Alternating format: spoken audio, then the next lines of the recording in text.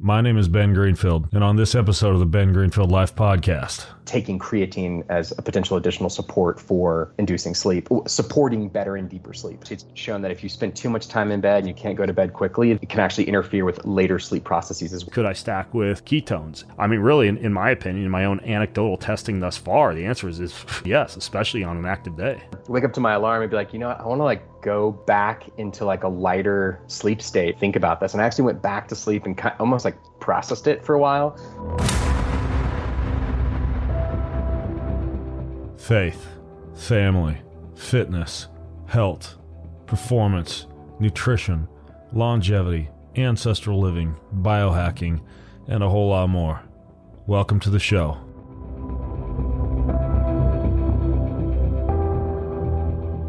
Are you ready to get a golden milk latte without spending $8 at the local coffee shop? There's this stuff. It's this gold latte premixed blend, delicious and filled with superfoods and medicinal mushrooms. It is one of the best nighttime tonics, keeps your mind off of ice cream and other sweets at night, kind of heals your body while you sleep. I shouldn't say heals. I don't even know if I can say that. Heals, cures. All I know is it makes you feel amazing because it promotes restful sleep and supports physical recovery. You wake up refreshed without drowsiness. Tastes delicious and like a little bit of warm coconut milk. Oh, so good. Low sugar. So it's a dessert-like tea that's guilt-free, 100% USDA certified organic. It's called Organifi Gold.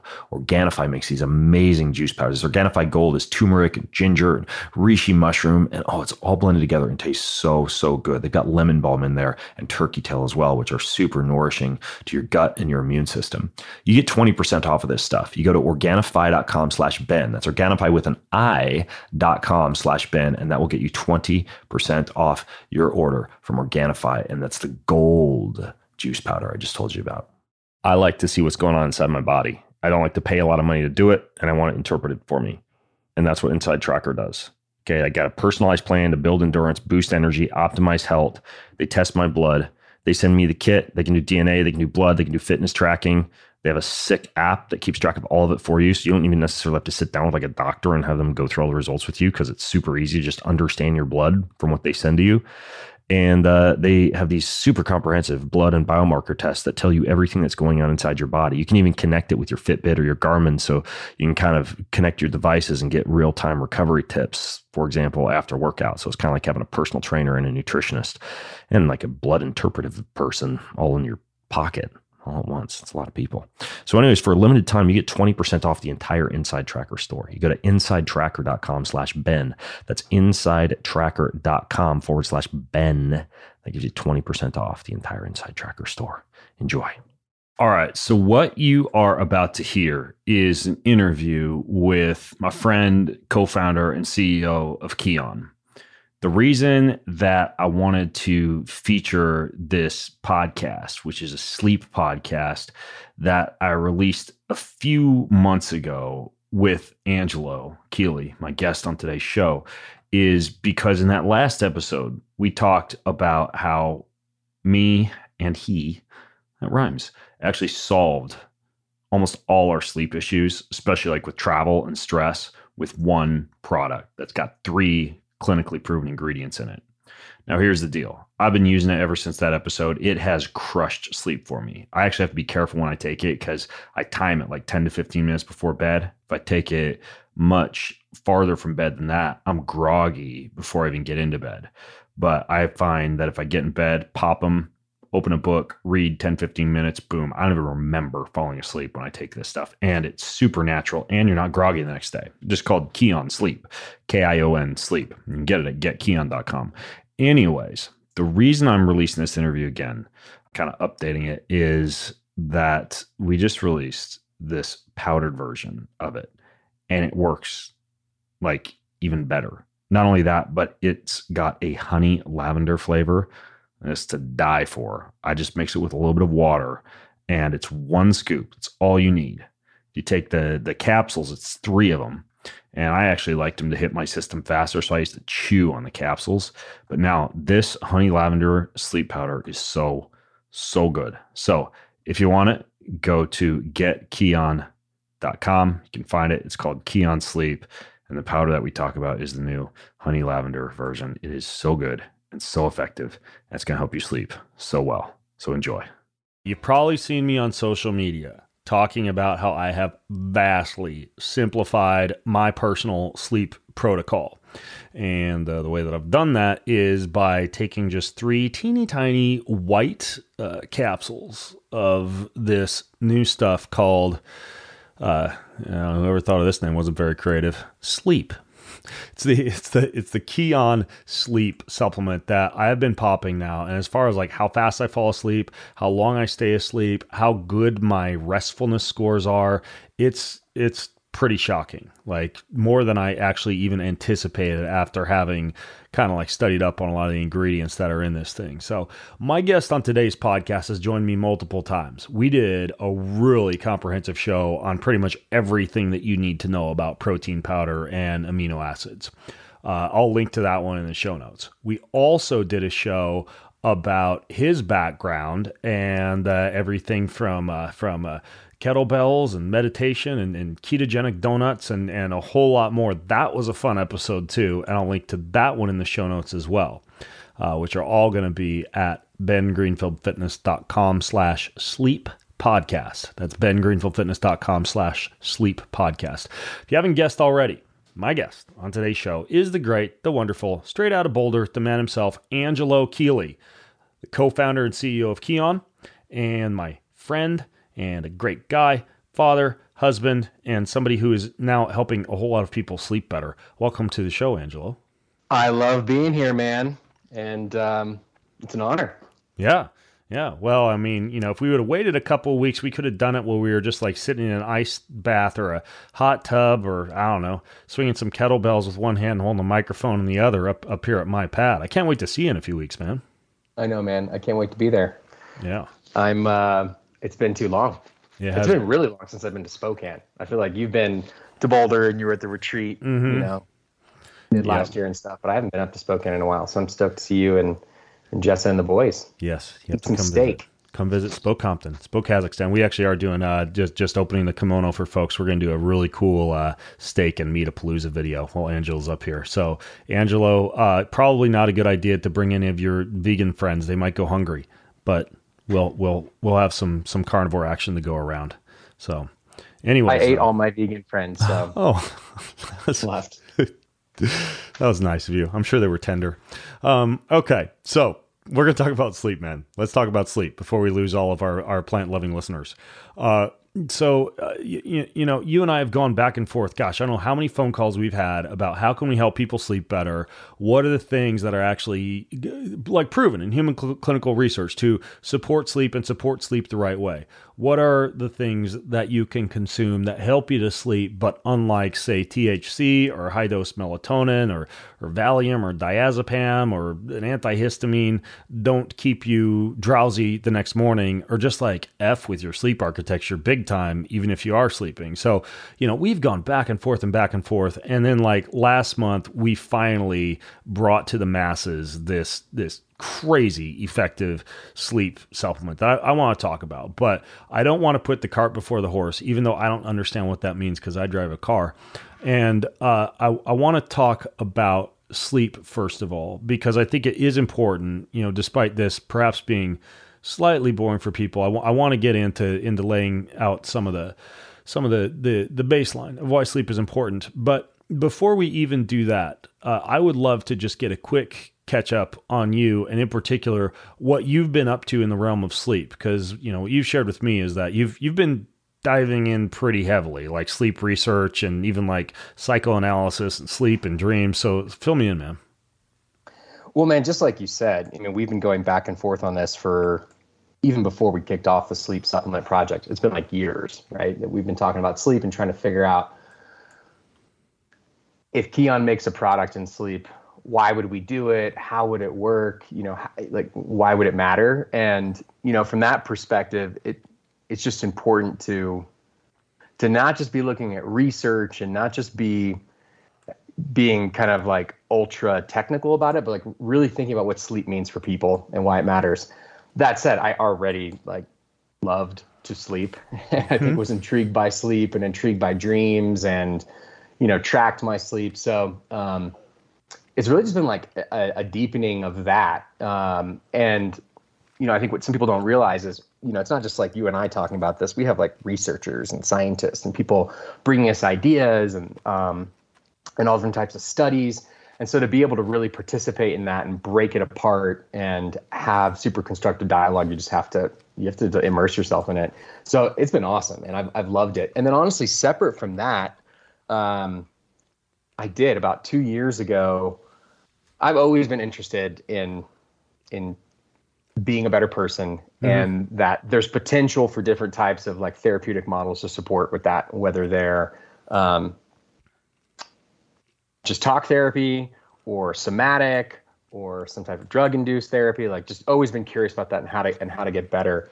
And I did engage. I got this opportunity to engage in 3 times a week psychoanalysis, and I've been doing it for the last 2 years now. Jeez. And it's not like the most traditional Freudian thing, but it's definitely like of that tradition, and very it's been intriguing, and it's really enhanced my dream life. It's gotten to the point where, I intentionally try to go to sleep to remember what my dreams are when I wake them up, to journal about them. Really? Yeah. Okay, so I want to hear a little bit more about them, that. Talk about them in therapy. It's been really intriguing. So tell me, like, because where I'm at, Angelo, is like, I know I dream. I sometimes have like certain dreams that recur. Like, one is me wandering through some massive city with some friends, like trying to solve some puzzle, but it just like never ends. And then I get re-injected back into that dream. It seems like on a weekly basis. I'm sure there's some thing that I need to resolve in my life that my brain just keeps coming back to and trying to process. But despite me knowing and hearing about the value of keeping a dream journal that you can just like wake up and write it down before you forget it, or if you wake up during the night, write it down before you forget it, I just don't do it. But it sounds like you are actually like doing that and getting benefit out of it. I am. And I think there's 2 ways of responding to in that, and about why it may be important. One would be more mechanistic and theoretical, like, yeah, when you dream, it means this, and you need to dissect it in this exact same way. And to be totally honest, through my own process of doing this work, as well as studying the history of dream interpretation from Freud up into more contemporary, like empirical studies, we still don't really know what it is. I mean, there's definitely, it seems like there's very strong significance of either some form of processing emotional valence of memories in REM dreams.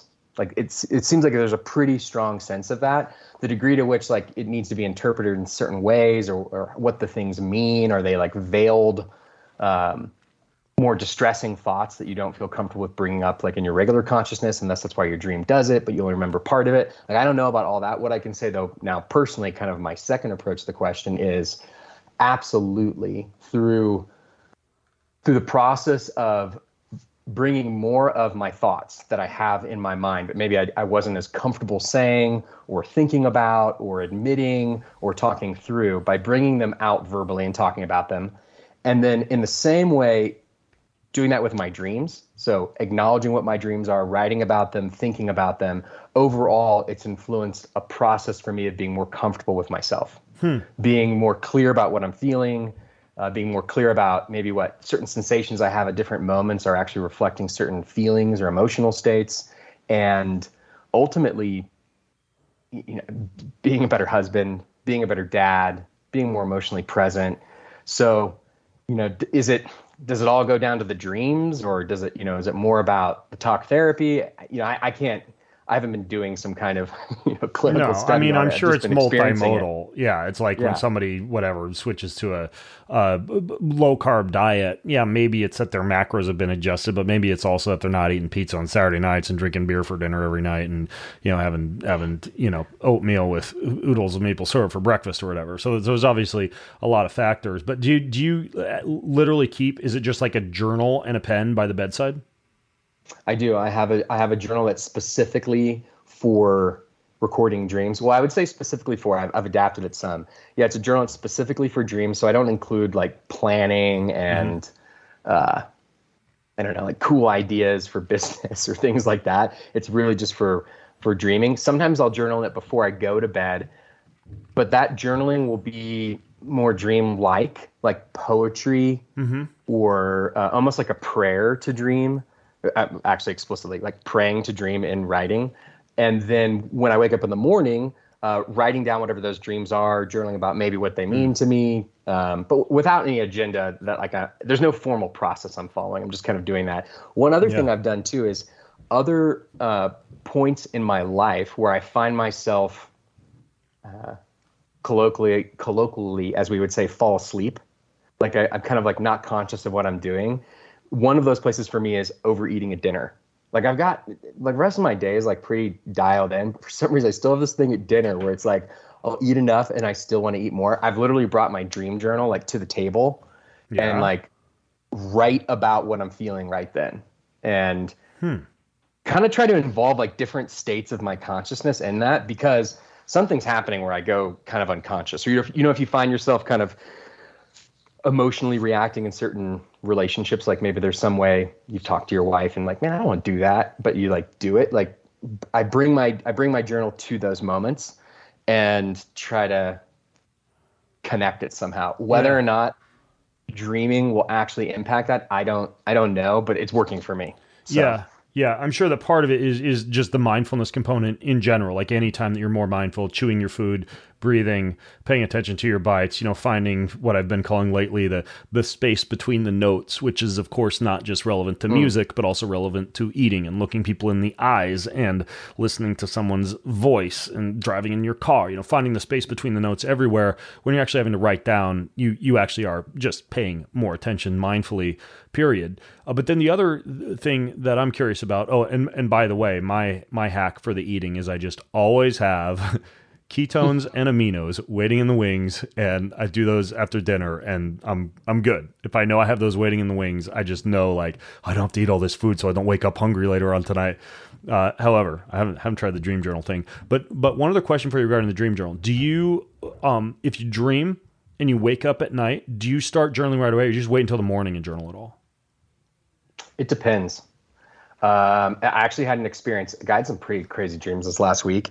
And on Monday night, I woke up. I typically wake up around 5, but I woke up earlier, at 4:30 from this dream. And I just got up and I started journaling then. And, but it's interesting. It was kind of a more stimulating, really weird dream. And I didn't know what the things meant. I was kind of uncomfortable with it. I was like, I don't want to write this down. I don't even like that this is in me kind of thing. And I think that's what made me dude, you just got to go for it. Write it out. Talk about what it is with yourself. Whereas on Tuesday night, I had a pretty intense dream, but it was really pleasant and harmonious. And it there was lots of sense making. It made a lot of sense to me. And I found myself actually wake up to I set an alarm, wake up to my alarm and be like, I want to go back into a lighter sleep state and kind of think about this. And I actually went back to sleep and almost processed it for a while, and then got up, about 90 minutes later and journaled then. So I don't. Yeah, you're making me want to journal my dreams, Angela. I will try. Maybe when you come up here, that can be my impetus. You got to hold me accountable and just make me drag my dream journal to the dinner table. Or you could just sit in a stool by my bed, kind of like Freud, and just kind of sit there watching me sleep. Because if I know you're watching, and I'll wake up, and you would be willing to do that for a friend, right? Well, I'll offer you this invitation. If you're interested in it, start doing your dream journaling now. And then when we get there, we can talk about it. Okay. Because that's another thing I used to realize. When people would talk about their dreams, I'd almost be like, I don't know. It almost freaked me out, getting into other people's, hearing about their dreams. And now I feel more open to it. And okay, it's almost cool. It's talking about people, talking about kind of, I don't know, it's another thing to connect on. So I would love it if we could do that. Well, my dreams are also super complex and seem to go for a really long time. So I have to tell you, I may use the voice memo function on my phone. I don't know if that's cheating, but that's not cheating. Getting up in the morning, wandering around, making coffee. I might just start talking my dreams to myself. I could do that, right? Totally do it. Okay. Man, then I'll send it to you to transcribe. What comes up though is now I want to try that, because I'm I wonder how the somatic processing of writing versus like the oral expression of it might even be different. So I'm sure curious. I'm sure it is. Well, I'll go get my psychiatry degree and then come back before our next show and let you know. Okay, so based on all that, all this dreaming and everything, like I know I have my theories, but I want to hear yours. Like, why do you even think that? Not specifically why we dream, because you kind of alluded to that a little bit, but why would you say, based on what you've learned with this deep dive you've done into sleep research and kind of turning yourself into a sleep ninja the past year or so, why do you actually think we sleep? And bonus points if you can talk in like a, what's his name? Like a Matthew Walker kind of English accent as you explain. I don't know if I can hold that many. I'll tell you, I'll be sleeping. Okay, sorry. Go ahead. I'll keep my normal accent for my response. One of the most interesting things about sleep is that we do it so much. On average, 8 hours a night for our whole life. Well, a lot more when we're younger, and yet we still know very little about it. And surprisingly, like both how it works, why we do it, its purpose, and surprisingly, even compared to other bodily, we were studying circulation, we were studying how the heart works, breathing 200 years before. And really, we didn't really get into sleep until I think Freud kind of brought it up in terms of like he said he was doing a scientific study on it. He wasn't really, like, we were just doing, clearly what we were just talking about dreams was not scientific, but he thought he was doing scientific. It wasn't. But then in the 20s, with the development of the EEG, suddenly there was the ability to actually like measure brain activity. And not brain 1920s. 1924, okay. I think. Okay. I think Hans Berger, he was a German physiologist who originally developed it.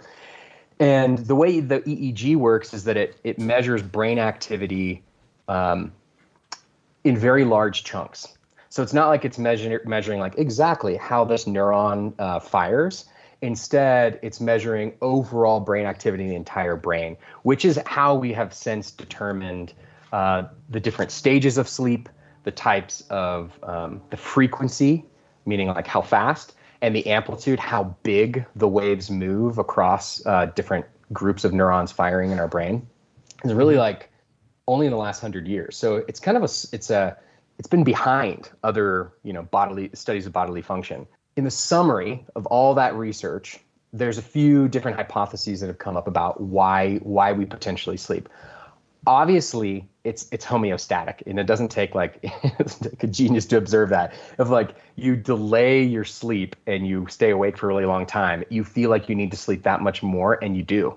Mm-hmm. And even if you don't have enough sleep for many days during the week, there is a need and a true bodily function of getting catch-up sleep over the week. So clearly over the weekend. Mm-hmm. So clearly there's a relationship where sleep serves a purpose of refilling or recovering from some type of behavior that happens or process in the body that happens during being awake. What exactly that process is, or are there many processes, I think is like that's the real question. The two most, I think, seriously considered are brain energy reserves.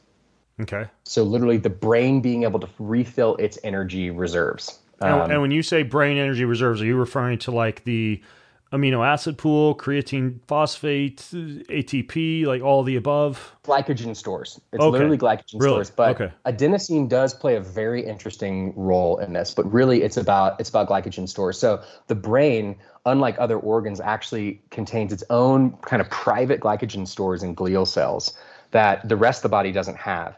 And it specifically has that so that it can make sure that the brain keeps running and going. But basically, as those glycogen stores are reduced, which is similar with the rest of the body, adenosine is released, and adenosine naturally has this kind of sleep-inducing effect as well, as it encourages, more blood flow into those cells. So there's been pretty clear studies across many years that when you have increased periods of wakefulness, that your glycogen stores in the brain. Well, so I want to be really clear here too. What's also interesting, all the study of sleep, is that we're basically combining human studies that are more, they're either measuring the actual reported behaviors and experiences of humans in scientific studies, or EEG observation. And then we're combining that with more mechanistic studies within animals. So anytime we're talking about like this is happening in the cell in this exact way, there's almost none of that that's happened in humans. It's almost always happened in animals. But luckily, all animals sleep as well, and mammals and birds also have non-REM and REM stages of sleep, which we can get into. So it's a pretty good, model to be going back and forth between trying to observe what's happening in an animal and what's happening in a human. Yeah. And by the way, the glycogen thing is super interesting because, a lot of people, especially people who hear about how like good the ketogenic diet is for cognition, assume that the brain's primary source of fuel is ketones. Like you hear that all the time. Like, oh, the brain loves ketones. And if you feed it glucose, the analogy you hear the most is, it's like putting a bunch of chihuahuas with machine guns in your brain running around. But the fact is, like, the brain actually has glycogen stores like the liver, like the muscles. A lot of people don't realize that. It will actually break down glycogen as well as rely upon lactic acid, similar to a lot of your muscles, as a source of glucose. And technically, if you look at trace needs, like I've seen data all over the place, but it's like somewhere in the range of like 30 to 60 grams or so that your brain will actually need as a daily fuel, thus dictating that, like, especially for an exercising individual who wants proper neural function and bioavailable glucose substrates for your neural cells, you technically are going to really short yourself from a cognition standpoint if you're eating fewer than like 30 grams of carbohydrates on a daily basis, which many people who do like a ketogenic diet do. And granted, you can get some gluconeogenesis from protein, et cetera. But it's kind of interesting to think about the fact that the brain actually needs sugar. Some people don't think about that. And I think other people will use that as an excuse for a tough day to eat a Snickers bar at the end of the day because, you gotta feed that brain. But then the other interesting thing that I find is, like, how you feel like kind of a cognitive pick-me-up after you've worked out? And a lot of that is obviously like epinephrine and norepinephrine, dopamine, I check the box, dopaminergic response, all the good things that happen. But it is interesting because the Cori cycle will take lactic acid and convert it into glucose. And what also happens during exercise, and the one kind of exercise that really makes this happen is blood flow restriction training, like when you tourniquet the arms and legs, you get this huge dump in what's called VEGF, which is vascular endothelial growth factor, along with brain-derived neurotrophic factor. So you have both these molecules rush to the head, increase blood flow to the head, all the lactic acid gets converted into glucose, that rushes to the head, and literally, like, doing a workout, and especially a workout that produces an appreciable amount of lactic acid, literally is like a gasoline tank for the brain, which is really interesting to think about. And then the last thing I'm just kind of thinking as you're talking, then I'll shut up, is you're right on point about all these things. Yeah. Anecdotally, there's a lot of people who seem to benefit from using, like I do, ketone esters and amino acids before bed. And what do both offer? Well, they offer an alternative substrate to glucose. And that's interesting because obviously there is going to be a little bit of a cortisolic response to going hypoglycemic in the evening. And so if you can stave that off, not only with adequate carbohydrates with dinner, but then maybe throwing in some alternative substrates, like amino acids or collagen or like ketones or MCT oil, it is kind of a hack if you look at this from a brain glycogenic standpoint. So, just kind of a rabbit hole, but I thought that was interesting as you were describing that. And I think everything that you just went into is totally around this frame of brain energy reserves. The exercise, is specifically around actually supporting these glycogen stores as well.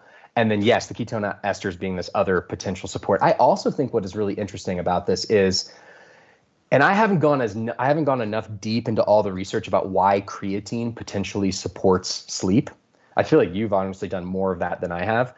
But the fact that the increase of not only these other inhibitory neurotransmitters like GABA being the primary, but really like adenosine being this primary function that induces these deeper delta waves seems very closely tied somehow to, taking creatine as a potential additional support for inducing sleep, supporting better and deeper sleep.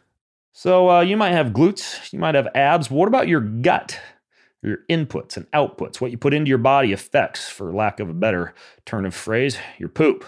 Truth is, we could all be doing it better, pooping better, and taking a daily probiotic-prebiotic combo helps to support healthy regularity. Enter Seed. Seed makes this stuff called a daily synbiotic, which combines 24 clinically and scientifically studied probiotic strains not found in yogurt, most supplements, or fermented foods and beverages.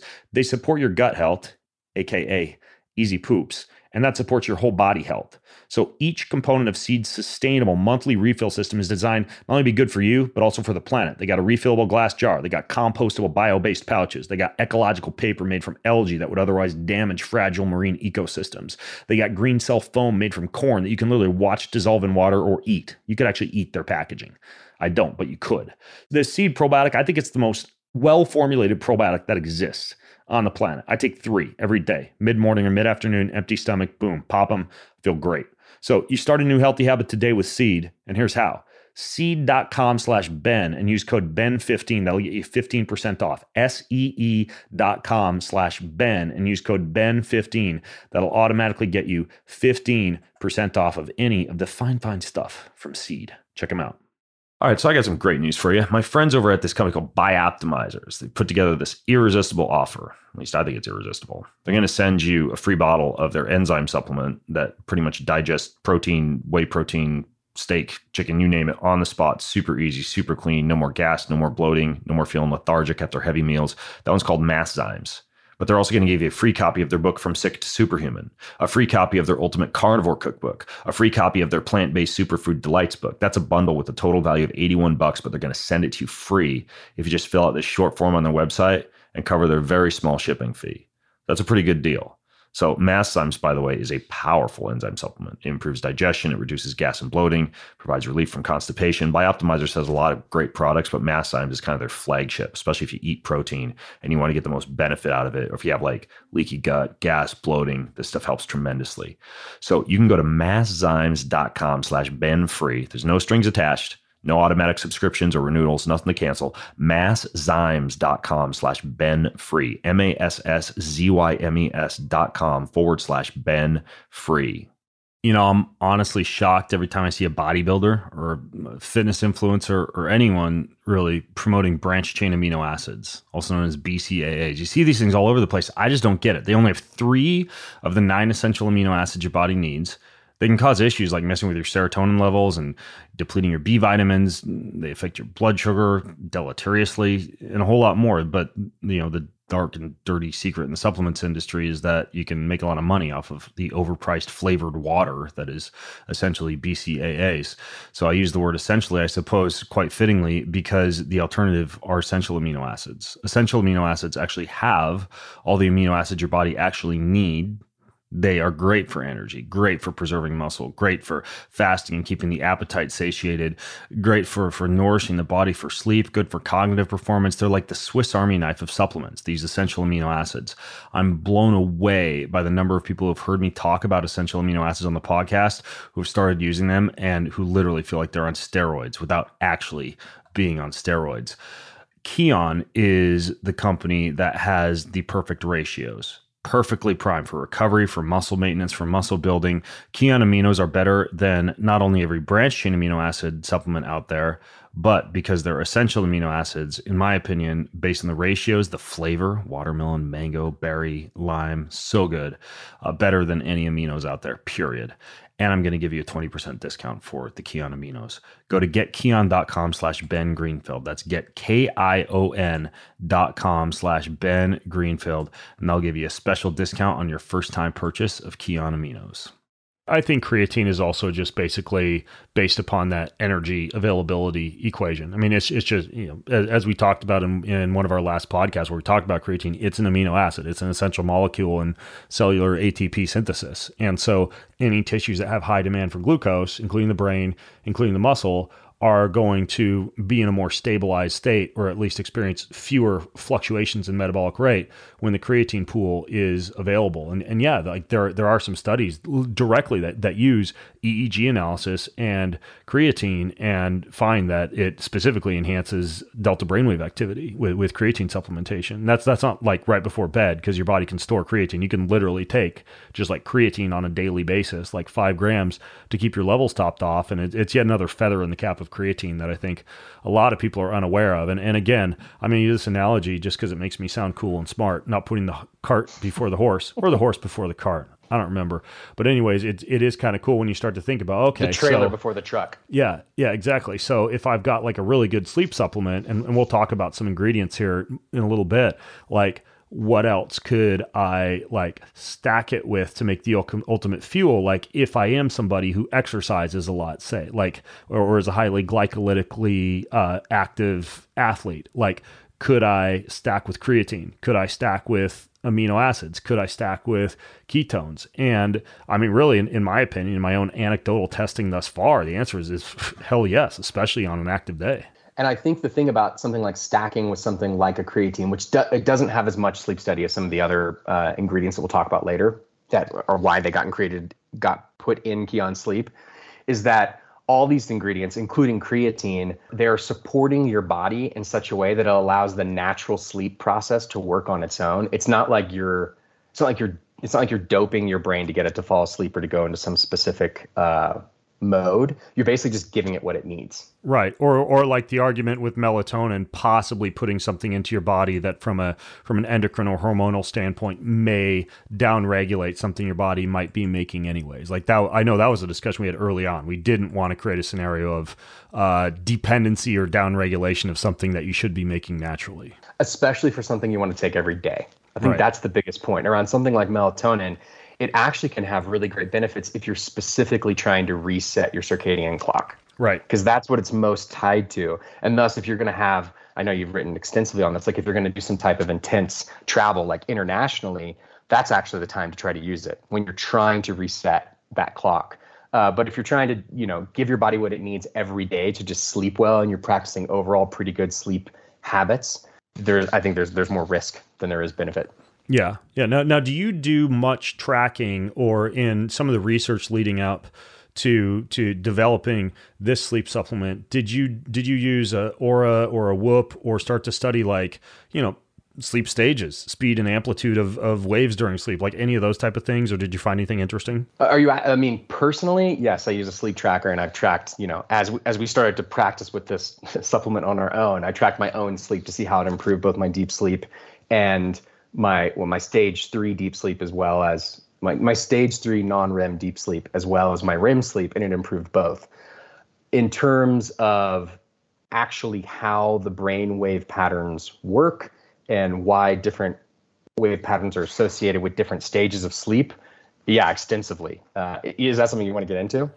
Yeah, like I would love to get a little bit of an overview for folks in terms of what we're actually trying to target when it comes to these sleep stages, and what kind of would be a gold standard from a sleep stage standpoint or from a wave standpoint during sleep. Getting back to this around kind of how sleep works and what we're talking about in terms of the waves is, if you go back to what I was talking about earlier around the EEG, which is basically putting electrodes on your head and measuring what the neuronal activity is. There are different frequencies and amplitudes. So frequency is like how often the wave is going, as well as amplitudes, meaning how big they are. In a waking state, we call it a beta wave, and it's around 14 to 30 hertz. So this is the highest frequency. It's the most often that it's going. And the waves are very small, like they're very short. They're not like these huge amplitude waves.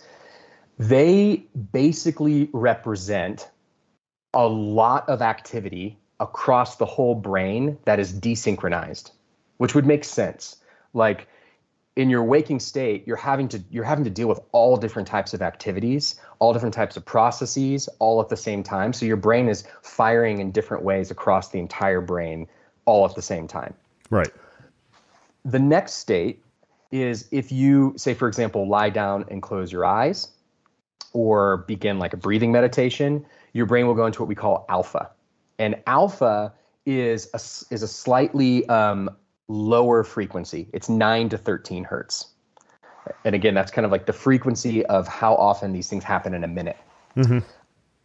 After that is when we actually talk about what sleep is. And sleep begins with, we've talked about different stages of sleep in the past, but now we've really gotten down to, there's basically 4 stages of sleep. Okay. And I should note, by the way, before you get into sleep stage, like alpha can still be super relaxing.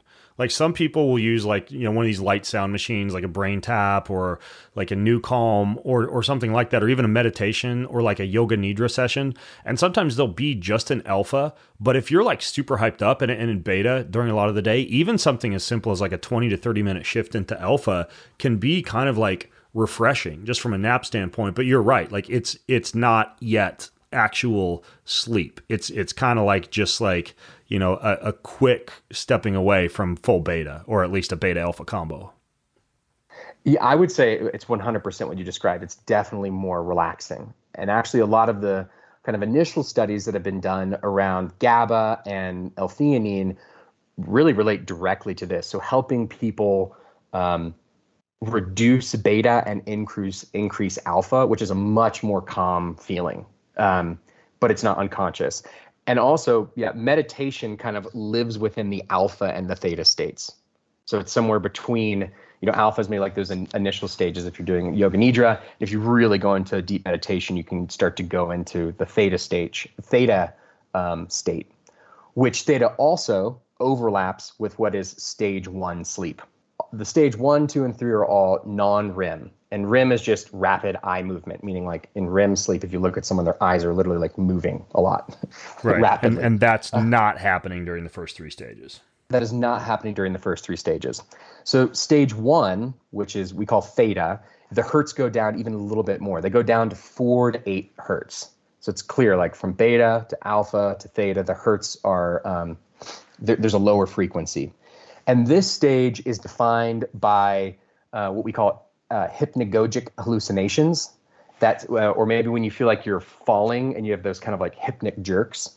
But the hypnagogic hallucinations would be like more ultra realistic visions or little like ideas or things that you see. It's not like bizarre REM dreams that we associate more with like traditional dreaming. Right. But this would be like literally not like restless leg syndrome, but like when your leg kind of jerks or you feel your partner kind of twitch. Like that's the type of thing that's happening in that stage 1. Yes, exactly. And this theta stage, it's the stage 1, which is theta, is pretty short. It's like 5% of your sleep. Well, 5% of an adult. It changes, over the course of your life. But it's pretty short. It's like a few minutes. Then you move into stage 2 sleep, which is around the same hertz. It's still like theta waves, but you start getting these things called sleep spindles and K complexes. And so if you actually look at the EEG, if you're looking at a beta and an alpha wave EEG, they're pretty consistent. Like it's just these like little lines, like you would assume. Whereas in stage 2, you get these sleep spindles where it's like it bunches up really quickly, and then with K complexes, it'll shoot up really high. So it's some type of processing in the brain that's occurring in these kind of bursts of activity in that way. And what's interesting is like this stage 2 sleep makes up like the bulk of our sleep. And you're pretty deep in here, but you're not at your deepest stage. After that, you move into stage 3.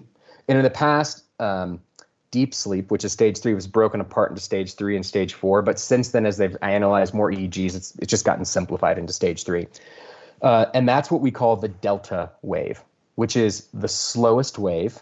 It's less than 4 hertz, and it has the highest amplitude.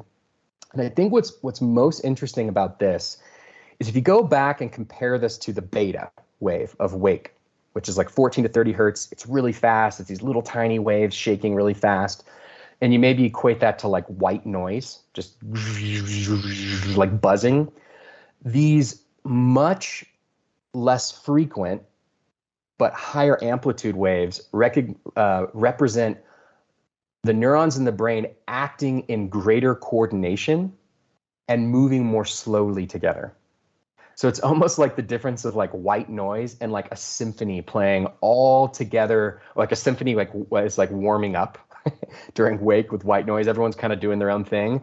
And then like the stage 3 delta is like the whole symphony playing slowly in perfect coordination together. And that's why we call the delta stage synchronized brain activity and the beta unsynchronized. It's like kind of chaos versus very it almost like when you go to the orchestra and they're warming up in the pit and then eventually they start playing and it's all synchronized, but it sounds like it just all, even though they're doing something and they're getting ready to do something, it hasn't quite synced up yet. And you're saying in stage 3, that's when everything kind of syncs up. Exactly. And then kind of bizarrely, the stage 3 quickly goes back through like stage 2 and stage 1, and then you land in REM. And REM is just not like those other stages of sleep. A few things change. From a wave perspective, suddenly you get beta waves again. So the brain activity looks like you're awake, but you're clearly asleep. The other thing that happens is that your body becomes paralyzed. That basically certain functions occur in the brain that control all your motor movements and ensure that you're paralyzed. And the reason for that is because your brain is so active. And this is the part when you are most likely to dream and like more bizarre, like weird dreams. And it makes sense in that your body needs to be kind of paralyzed because otherwise you'd be acting them out and moving around, et cetera. So basically this whole phase, so going from stage 1 all the way to REM, is about 90 minutes. And then we do it again. And then we do it again. And then we do it again. And so when people say sleep cycles, those are the cycles they're referring to. Those are the cycles that they're referring to. And the main changes that occur in the cycles over the period of night is that progressively, so earlier in the night, the non-REM sleep is longer and the REM sleep is shorter. And progressively through the night, that switches. And the REM becomes longer and longer, and the non-REM becomes shorter and shorter. So arguably then, if the non-REM becomes shorter and shorter as the night goes on, you might actually say that you dream more, like kind of like after midnight or closer towards the wee hours of the morning than you do in your early phases of sleep. Yes, you are spending more time in REM sleep and thus have more opportunity to dream. Interesting. That's fascinating. So when people are tracking and they're looking at this stuff, that's basically everything that they see. And obviously we just had daylight savings time, which kind of throws a little bit of a wrench into this equation. You know, it's great for, I think it was like a World War I or World War II strategy to save on fuel by allowing people to have more daytime light. But obviously for about the first week that thing kicks in, it messes with circadian rhythms. And they show there's like impacts on sleep, there's impacts on like kids' function, there's impact on productivity, there's even an impact on like the overall GDP and the economy just from work loss and people's sleep getting a little bit crazy. But in terms of these circadian rhythms, like, do you actually see a significant shift forwards, backwards, amount of time split in each cycle? Did you look at anything like that? Is your question with changes to daylight savings time? Well, I guess more specifically, like what are circadian rhythms and how do they affect sleep? So circadian rhythms are bigger than sleep. I'd say that's the most important thing to say first. Circadian rhythms, naturally, all animals that live on planet Earth have lived on a planet that's been dictated by cycles of day and night. And I'm saying thus, but it seems pretty obvious. Like all animals then actually have daily rhythms. And whether those rhythms include, sleep at night and awake during the day or the inverse, they all have some kind of cycle like that. They also have cycles around metabolism. They have cycles around digestion. They have cycles around hormones, et cetera, that can be impacted by sleep, but also to some degree actually operate on their own. So circadian rhythms, sleep is one thing that they impact. And circadian rhythms actually function inherently within animals and within humans on their own outside of even cues of light and darkness. So if you take an animal, and they've done these studies where you literally take them out of the natural environment and you put them only in dark, literally you will still see these cycles occurring, and you can measure the brain activity in similar ways we were talking about earlier based on that. That said, light is the number one most important thing that cues the circadian rhythm. There are other things like we talked about earlier with melatonin. You can actually like hack it and support it by taking that specific hormone to actually support your circadian rhythm reset. But yeah, so if you get inputs of light at different times, it will impact how your circadian rhythm functions. And this actually has a lot to do with why people in Nordic countries can end up actually having different types of circadian rhythm disorders. It has to do with why when you travel over long distances, like why jet lag happens. And especially with something like jet lag, like our bodies adapted over time to be able to, maybe travel over a time zone, right, in a day, or travel over maybe a couple time zones in a couple days or something, but not travel all the way around the world. I don't know. I've got like medallion status on Delta. I think I've actually evolved as a human being due to my extent of airline travel. I don't doubt that with you, Ben. I would not doubt that the amount of travel that you've done and the amount of in-one experiments you've done, you might have fundamentally changed your genes. But it's very difficult to basically the impact of light, which are called phase shifts or phase advances, phase delays or phase advances when the light is introduced, can dramatically kind of mess up how your circadian rhythm works. So overall, what your circadian rhythm does is it tells your body when certain things should happen and basically holds back the need to feel like you need to be tired until it thinks you need to be tired. So if you have a delay with that, then if you have an issue with that, then it will dramatically hamper sleep. I think that a lot of the types of things that we're talking about today, and even like the formulation of Kion sleep, is not directly to shift circadian rhythm, like melatonin would do, for example. Yeah, I think circadian rhythm it's going to be way more about really good daily sleep habits, like when you go to sleep and when you wake up, exercise. It's kind of like broader behavioral things that will have a bigger impact on that, unless you literally have some kind of significantly altered like medical issue. Yeah. That being said, I'd be remiss not to mention that when we're talking about jet lag and circadian rhythmicity, obviously light, exercise, meal when you get to where you're going, preferably with a lot of protein in it the first time that the people eat in the new section of the world that you happen to be in, et cetera, et cetera. There's a lot of these sleep practices, but the one that I think is important that sometimes flies under the radar for people is how impactful the gut biome is on circadian rhythmicity and on jet lag. I think that in the same way that a lot of people will use melatonin, and I've even referred to that before as like a melatonin sledgehammer the first couple of nights when you get to where you're going. Same thing with the biome, actually traveling with some type of like a well-formulated probiotic, because of the link between the biome and jet lag seems to do a really helpful job for a lot of people in terms of re-regulating that circadian clock. But again, these are not things that would be like every night type of scenario. These are examples of, and this is why we're laying down a body of knowledge for you guys in this podcast, is to be like, okay, so you travel and maybe you're exercising less when you travel. Maybe you need less brain food, so to speak, and your travel stack. But let's say like anxiety and stress is higher and you're jet lagged.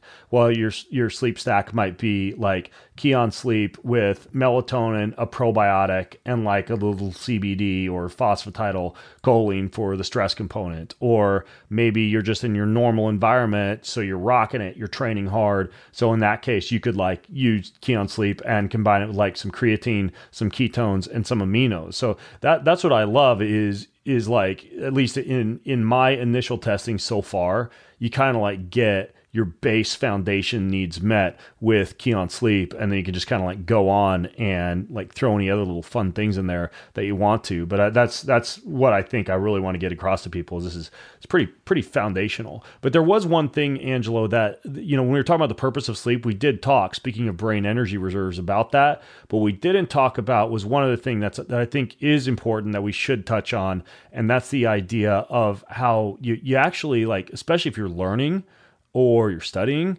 like there's something that happens with like learning during sleep, right? Yeah, absolutely. And this is an example of significant clinical research specifically on humans actually performing tasks. So people being given a task to try to memorize a set of figures, information, organize information, actually everything from being able to just memorize information to actually memorize information and then pull insights out of it. Like say you're trying to go through a task of solving problems that involves memorization, but then also being able to discover that there's maybe like a cheat code to it or a simpler way of doing it. All of these are dramatically improved by sleep, and in most cases, sleep that night. So it's not the kind of thing where it's like, you know, you can study really hard and then not sleep, and then study really hard and not sleep, and then sleep a bunch over the weekend, and then it's going to make up for it. Like, no, like literally you have to sleep the day of when you were trying to perform that task to improve your memory. Interestingly, both memory and the ability for kind of more creative insight, problem solving potential. Interestingly, though, too, you know, I think in earlier sleep research, there was a lot of excitement around the idea of like, wow, maybe you could, you know, listen to foreign languages while you sleep, you know, and like actually be learning while you sleep. And they did studies on it and it didn't work. But something that they have more recently done, and I think there's a lot of promise for it. I'm like, man, I wish I could be part of one of these studies or, you know, I don't know, hire someone to do it for me, is if you participate in certain types of learning or memory-based activities during the day, and you have a sensorial cue. They've mostly done this with scents, like so they have a specific scent that you smell.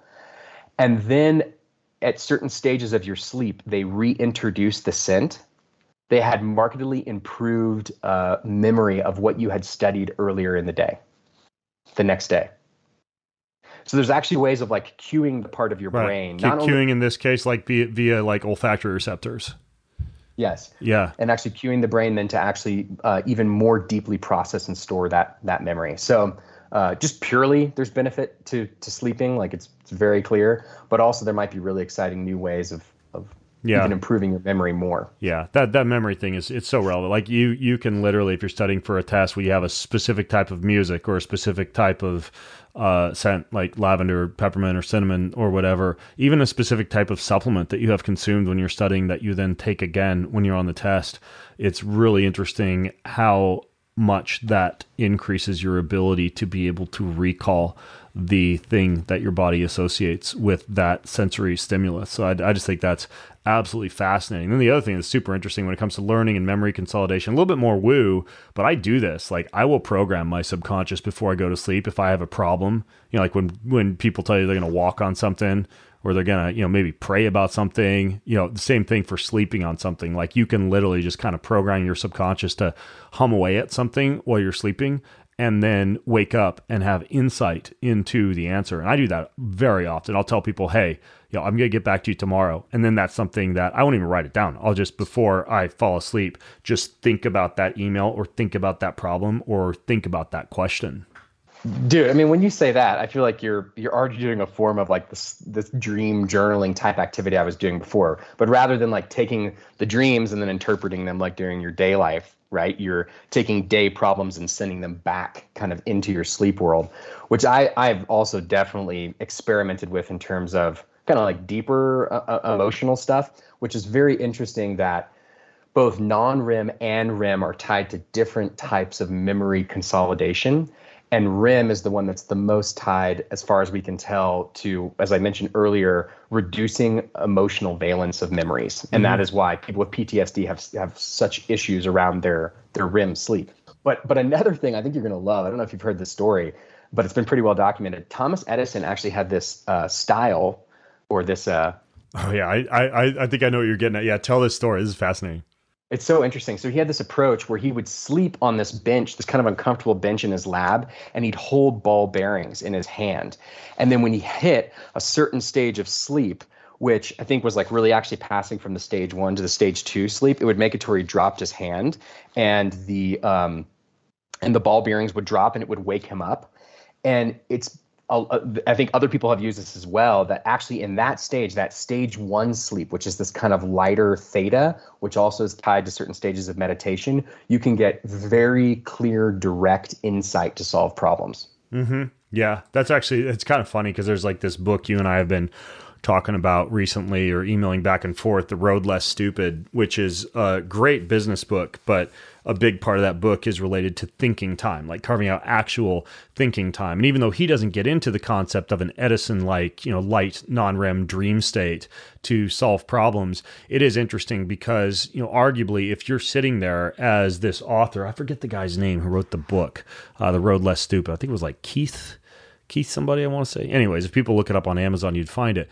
So he's sitting there with a pen and a journal, holding a pen in his right hand, just like minimally distracted, probably in a significant alpha zone, I would think, and probably achieving something close to like that non-REM dream state that Edison was getting into in terms of just shifting the body into, or the brain specifically, into an undistracted state of being better able to solve problems. I actually, like, since I read that book, I've actually carved out time in the morning to just like sit there and freaking like not be productive and just think, like not even with the intention of meditating or praying, like literally just sit there and think about stuff or think about problems or think about relationship difficulties. And it's one of those things where a lot of people will be like, oh, I need more thinking time, like another hole in the head because I can't fabricate an hour in the day. But usually the people who say that actually do need to have more thinking time or meditative time because they're going to find some things that they're doing that they probably shouldn't be doing, or discover more efficient ways to go about what they're doing to free up time. So yeah, that's really interesting though. I'd heard that story about Thomas Edison before. It's just fascinating, isn't it? Yeah, and that guy, Keith Cunningham, is that author. Yeah, that's a great. It doesn't have anything to do with sleep, but it's a great book for anyone who hasn't checked it out. Yeah.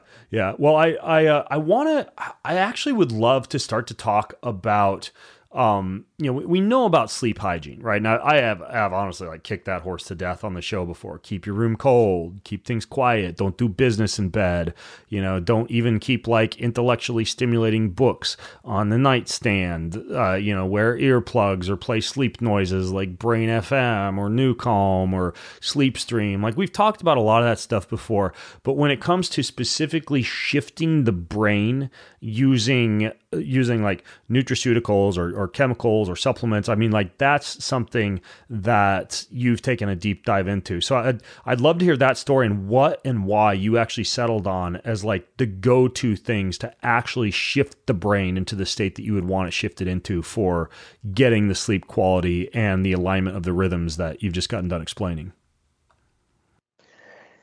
Yeah, absolutely.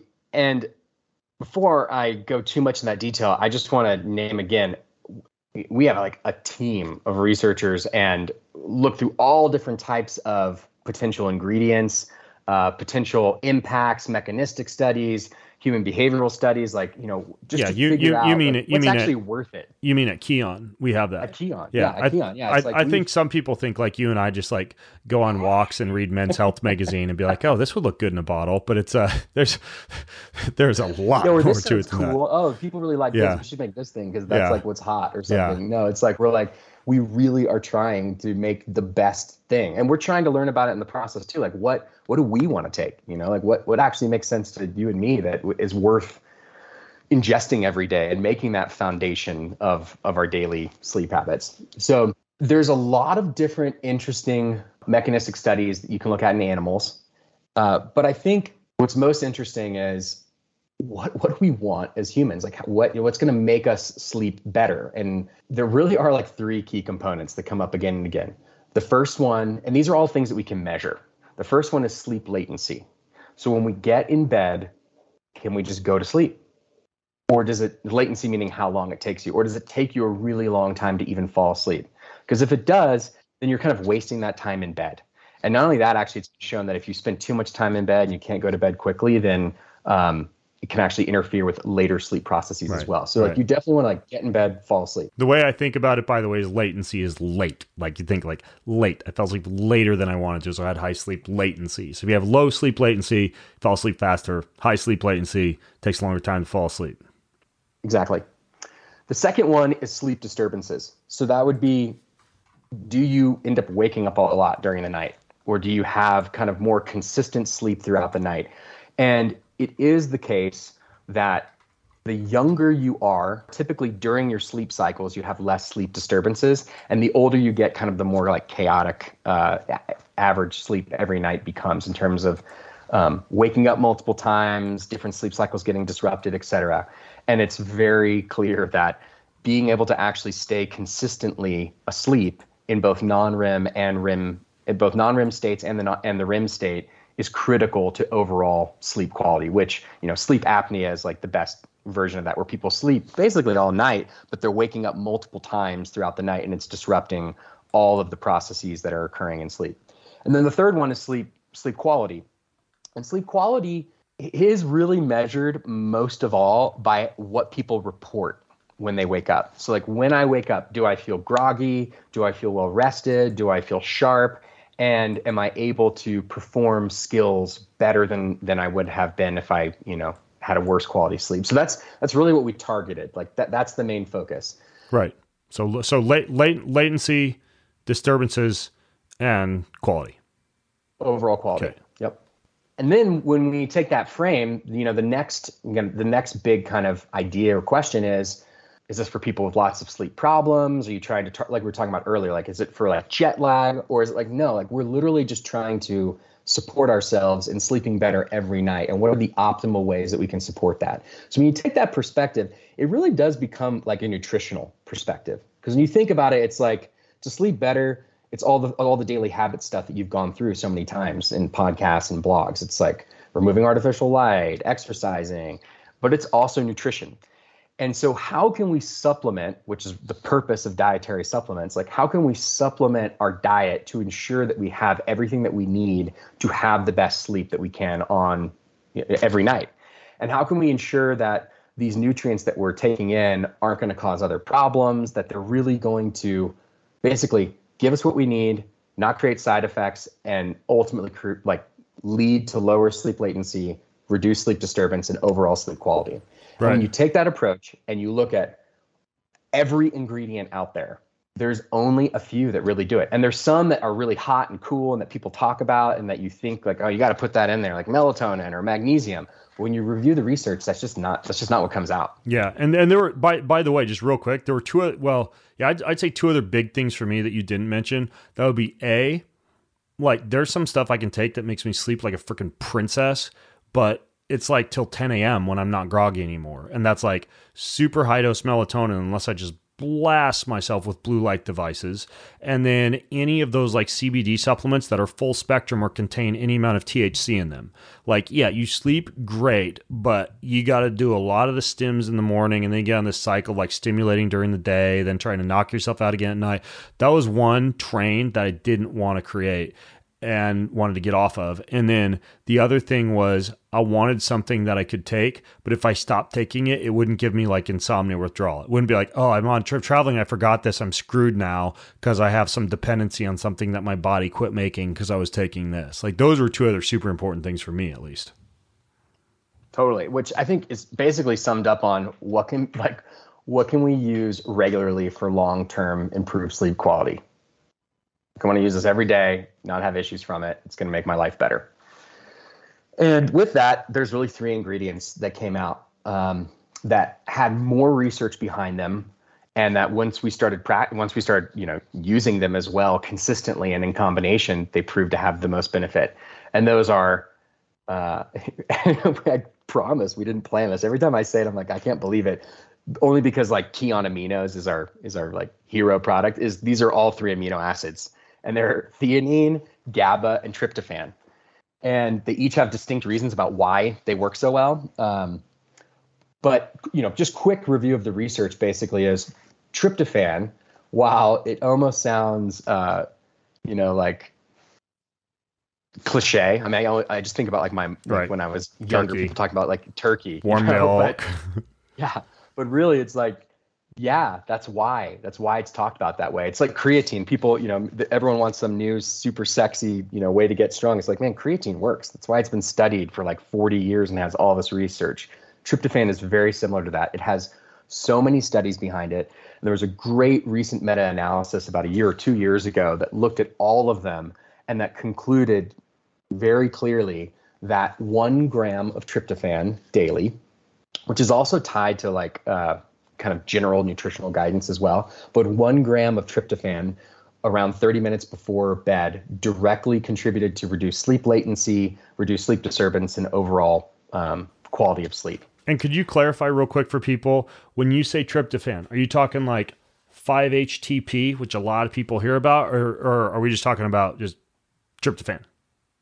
L-tryptophan, the essential amino acid. L-tryptophan. 5-HTP, okay. Yeah, so 5-HTP is an interesting ingredient that we did consider as well. And it's actually, tryptophan is a precursor of 5-HTP, and 5-HTP is a precursor of serotonin, and serotonin is a precursor of melatonin.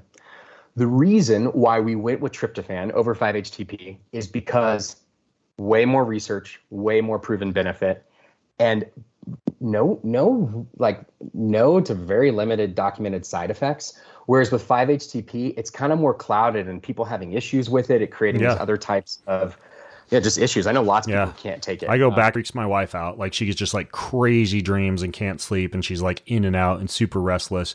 And that's actually what I was concerned about when I got some of our initial batches to test. I'm like, is this going to do what 5-HTP does? But it doesn't. Like it literally more produces like, I've talked about this. People have been watching my social media. I'm like, I don't take the key on sleep until I'm at least 15 minutes out and already in bed from my planned sleep time, because otherwise I get like turkey dinner syndrome almost right away. Like it's too much for me. If I take it like right before I read my kids their bedtime story or whatever, I will literally like fall asleep in their bed while I'm reading them the story. Which is honestly a remarkable best of both worlds, because typically if you take an ingredient like that is that sedating, you're gonna feel like terrible the next day. Like there's no way something does that. But what's interesting about the choice of tryptophan and the very limited side effects, if any, is that, and this is the way that I'm interpreting it. So I'm getting into speculation here because there's not enough research of it comparing it against 5-HTP, but that it actually gives your body the core nutrients that it needs, which you could get tryptophan from eating a bunch of poultry, drinking tons of milk, like doing other things. It really is, it's just an essential amino acid. It gives your body the opportunity to process it, to turn it into the appropriate amount of 5-HTP and serotonin and melatonin, and to regulate, to basically self-regulate itself. You're not kind of like, 5-HTP is not a drug, but you're getting closer to like the direct impact itself versus allowing your body to process it. Now, someone could make the exact argument on GABA because we put GABA directly in the formula. That said, with GABA is a much more mild, while it's very predominant and it's basically the primary inhibitory transmitter. It just doesn't have those kinds of effects. It lightly inhibits these other activities of the brain versus kind of the intensity of maybe tons of serotonin. Mm-hmm. Yeah. Well, I think GABA, again, that's one I've described on the stove many times before. It's like that inhibitory neurotransmitter. It's why people like the glass of wine before they go to bed, right? Like a lot of people these days, they will either target the endocannabinoid system by hitting a vape pen or taking CBD or using some edible to help them fall asleep, or they will also have alcohol, like glass of wine, I was going to say mug of beer, but that's kind of old school. A can of, I'm not a beer guy. What do you even drink beer out of? A growler. A beer, a glass of beer. Yeah. I don't know. I never drink beer. I don't know. Yeah. Anyways, though, so you do that, and we're going to alienate the vegans and right, the beer drinkers today. Right, and you get a little bit of a GABA release. Problem is, it just f's with your sleep architecture big time. So yeah, just like the pure GABA seems to work. So the tryptophan and the GABA are interesting, but then the last component is really interesting, the theanine, because for the longest time, that's what I've recommended to people to combine with their coffee. To like make coffee, give them like this alpha brainwave focused long buzz without the crash, and to kind of like upgrade a cup of coffee. Like you have your coffee, but you take about 100 milligrams of L-theanine with it.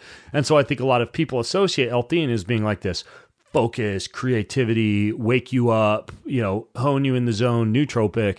They don't really associate it with sleep.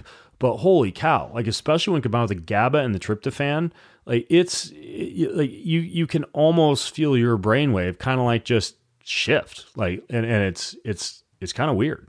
It's actually very interesting about both theanine and GABA. Both can be used during the day very consistently, and I mean lower doses of tryptophan as well. specifically for mood regulation. And really, there's tons of EEG studies specifically around theanine moving your brain from the beta to the alpha, as well as GABA, which we described as part of the body's natural process of moving into sleep. So you don't jump from the beta 14 to 30 hertz just immediately into the theta 4 to 8 hertz. You actually go through that alpha process. So, I mean, mechanistically, it makes sense. But then on top of that, there's very clear studies for the theanine of directly improving sleep latency, minimizing sleep disturbance, and improving sleep quality as well. Yeah. Yeah. I mean, I did a few screenshots of my sleep score after I started taking this stuff, and it was like 90, 99, 90, and just super duper interesting. Like I actually didn't expect it to work that well when I first got it. Sometimes that happens, like we're looking at the human clinical research, we're seeing what they say stuff does, but it's honestly, it's kind of fun to like get the final bottle and try it. Like you feel like a pioneer kind of when you're like, all right, well, here we go. Let's see how this stuff works. Did you experience the same thing when you got your first bottle? Totally. And even before that, like hacking it together, with like the individual ingredients and trying it, it's fun. But when you actually get the final bottle and you get it, there's another point too. It's like we can try to buy like really nice ingredients I can try to buy really nice other ingredients over the counter, but like I know all the highly detailed sourcing and that we're literally buying the nicest, absolute highest quality tryptophan, theanine, and GABA. And when I took it the first time, I was like, man, that's that dank theanine, GABA, and tryptophan. Like, gosh, it is like quality. Yeah, it's crazy. I think the term dank is not in my vernacular, or at least wasn't until you used it. Now it is. It's dank, baby. Should have called it Keon Dank. The interesting thing that you alluded to though there, I think a lot of people don't understand this. Like, we really do look for high quality shit. Like, big time. Like, and that's a differentiating characteristic. And we don't have to, make this a commercial per se, but can you just touch on that briefly just so people freaking get it? Yeah, I'll just give a perfect example of it so that I don't go too much into, bragging or something. When you choose GABA, there's tons of different GABAs you could choose. Look at the actual research. It's all done on pharma GABA. And pharma GABA is a lot more expensive. I don't know, like at least somewhere probably between 3 and 10 times more expensive as a raw ingredient than just buying other forms of GABA. The other forms of GABA, though, I tested them too, like personally. They didn't really work. And there's just not even the scientific literature under them, to support them. So it's about making choices like that, where that really is the highest quality ingredient. And on other ones where it's maybe not, branded or studied in that specific way, like pharma is, we're pouring over the quality specs of these raw ingredients. And we're the most annoying, everyone we work with thinks we're like the most annoying company because we're just so neurotic about every little spec and every quality thing, and why is it like that, and like if it's cheaper, it's like, why is it cheaper, if it's cheap, if it's less, if it's more affordable because we can buy in bulk or something, that's great, but like there better be, we don't want sacrifices on anything. I'm taking this every day. Yeah. I don't want to sacrifice that, and I don't want to put that in the body of any of my friends or family or any of our customers. We're just really robust. And so that's raw ingredient testing, the actual finished product testing to just degrees that other people don't, I think typically think they need to pay for and invest in. And we do. Yeah. Same thing for the creatine, same thing for the whey protein, same thing for a bar, same thing for the coffee. Like, that's what I like, is like, because my pantry is just like a giant freaking like Keon billboard. And yeah, I know part of it is I get a good deal on this stuff because I co-founded the company with you. But, part of it is like, that's why we did this. We wanted to scratch our own itch and just say, hey, the basic stuff, we don't want to break the bank. We want it to be high quality. We want it to work. So we want some for sleep. We want some for immunity. We want some for muscle building. We want something for fat loss and carbohydrate management. Like, and just like the basic stuff, but then like, I guess not fancy, but efficacious. But the fact that it's not fancy and we're not using like some fringe superfood from the Amazon, it's affordable, right? It's not going to break your bank. I don't even remember, what's a bottle of Keon Sleep cost right now? It costs $59.95 if you buy one. But if you subscribe, you get 10% off. And actually, if you use the bin code, you get 20% off for life. There we go. I don't So even if you remember what go the bin to- code is, but Well, it's not a bin code, actually. I think if you just go to getkeon.com/Ben Greenfield, Yeah. then you can get 20% off that. right. So if you that's subscribe. like So it's- $6. So yeah, like around $50. So basically, like, and it's 3 capsules. I've tried taking more. I don't get more of an effect from more. Like 3 is the sweet spot. So that's basically like $50 for a whole month of amazing sleep. But the interesting thing, Angela, I don't know if you've tried this, but have you taken any before a nap? Because I started to pop it before my nap, just theorizing that, hey, like you mentioned, theanine and GABA don't make you drowsy. Tryptophans, it's something that you can totally have during the day. It just kind of shifts you into that like afternoon siesta mode. And it's working for me right now to lay down for a nap. But if my brain is buzzing and all wired up from what I've done for work that morning, it literally just like shifts me into that same state. But for a nap, because I nap typically like 20 to 40 minutes, and I wake up and I'm good to go and ready for like this second day that a nap gives me, but it doesn't make me drowsy. Have you popped any before a nap? I hadn't done it until you actually brought it up to me. And then I did try it, and it worked great. And it makes sense, again, because of this alpha wave hypothesis, that it's like by taking these ingredients, you're reducing your beta and increasing the alpha. And so just like really quickly moving into this calmer, more focused space, and allowing your body to like really enjoy those first 2 stages of sleep. It makes a lot of sense. And so I get to like intellectually why it works. Yeah, totally.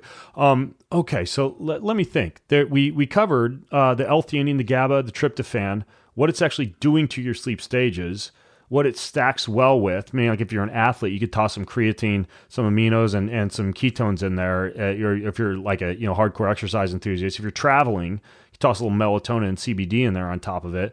And then, I mean, really, like if you've got your light, your sound, your silence, your avoidance of business in the bedroom, I mean, like this is pretty much it. Like I feel like, at least for me personally at this stage in my life, I feel like I've actually decoded sleep. Like it's not a mystery to me anymore at all, which sounds dumb because I'm like in the fitness and health sector and I've been in it for 20 years and I'm just now getting this shit figured out. But like this seems like it was like the last feather in the cap for me once we came out with this. I love to hear that, man. And I mean, really, and especially from you, where it's like you've experimented with so many things, you've tried everything, and yeah, man, it's awesome to hear that for someone like you, it works. Yeah, it works for me. It's Yeah. amazing. I mean, I've been on it for quite a while now, and it's the best sleep of my life.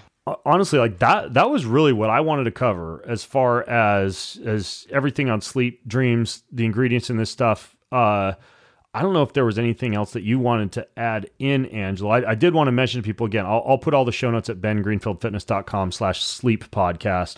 Although that discount, if you just want to go straight and get it, it's getkeon.com/Ben Greenfield. So Angela, if there's anything you want to add in, let me know. But then like we kind of have to keep up our tradition here. And before we do actually part ways, you have to at least give people, even if just a very, very short one, a little taste of your beatboxing, just because like that's our thing, right, bro? Okay, yeah, I should have prepared like a more mellow sleep-inducing podcast. Oh wait, you don't need to beatbox. That's mine. I just crushed it. The one thing I will add that I think is important is around how this product works with other products, because we've started to get those questions like, hey, can I take this with aminos? Can I take this with creatine? And clearly you've just endorsed that's safe, Ben. It is. And I would just name that all Keon products we formulate in such a way so that people can take all of them. And so there's not any kind of major contraindications that occur between them. So it's totally safe to take with all the other products. Right. You're not going to wake up with explosive diarrhea from a tryptophan overdose if you stack this with like 10 grams of amino before you go to bed. That doesn't happen to me. That's what I'll say. But anecdotally. No. Anecdotally. And on that point, I think there's one more thing maybe to highlight about how we think about product formulation.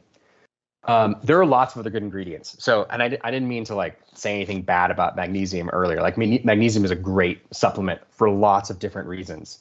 Just the clinical studies around sleep It's just not there like these other ingredients are, and it honestly plays on similar mechanisms of action around GABA that just aren't necessary to put into a sleep supplement. But that doesn't mean like don't take magnesium or you can't take magnesium with this. I take magnesium.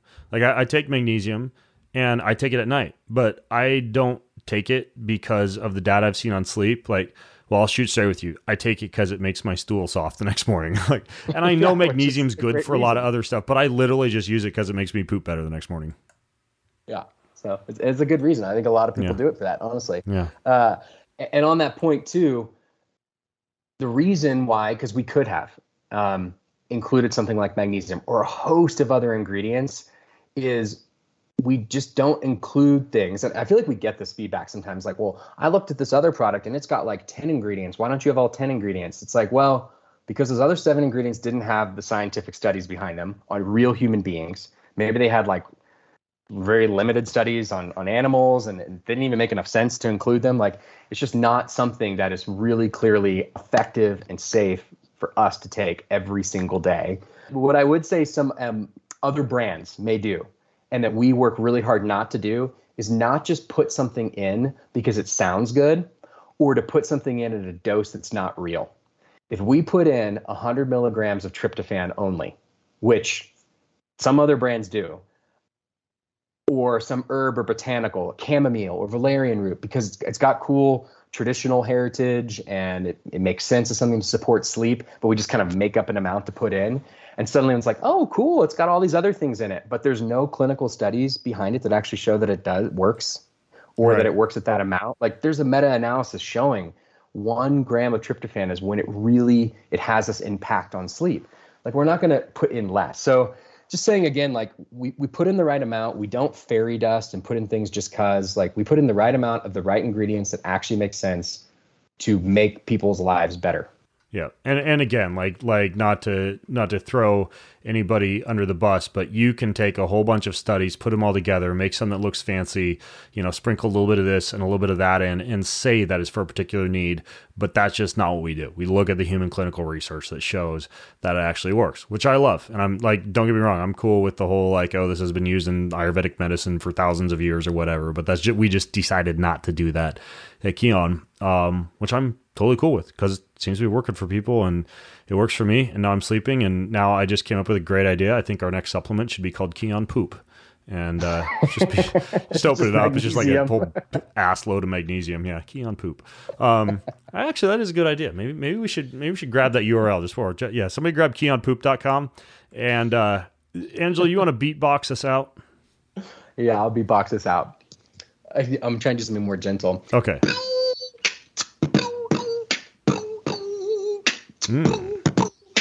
Fresh. Yeah, sleep well. Sleep well. Good night, everybody. Go to bengreenfieldfitness.com/sleep podcast for the show notes. Until next time, I'm Ben Greenfield with Angela Keeley, signing out from bengreenfieldlife.com. More than ever these days, people like you and me need a fresh, entertaining, well-informed, and often outside-the-box approach to discovering the health and happiness and hope that we all crave. So I hope I've been able to do that for you on this episode today. And if you liked it, or if you love what I'm up to, then please leave me a review on your preferred podcast listening channel, wherever that might be, and just find the Ben Greenfield Life episode. Say something nice. Thanks so much. It means a lot.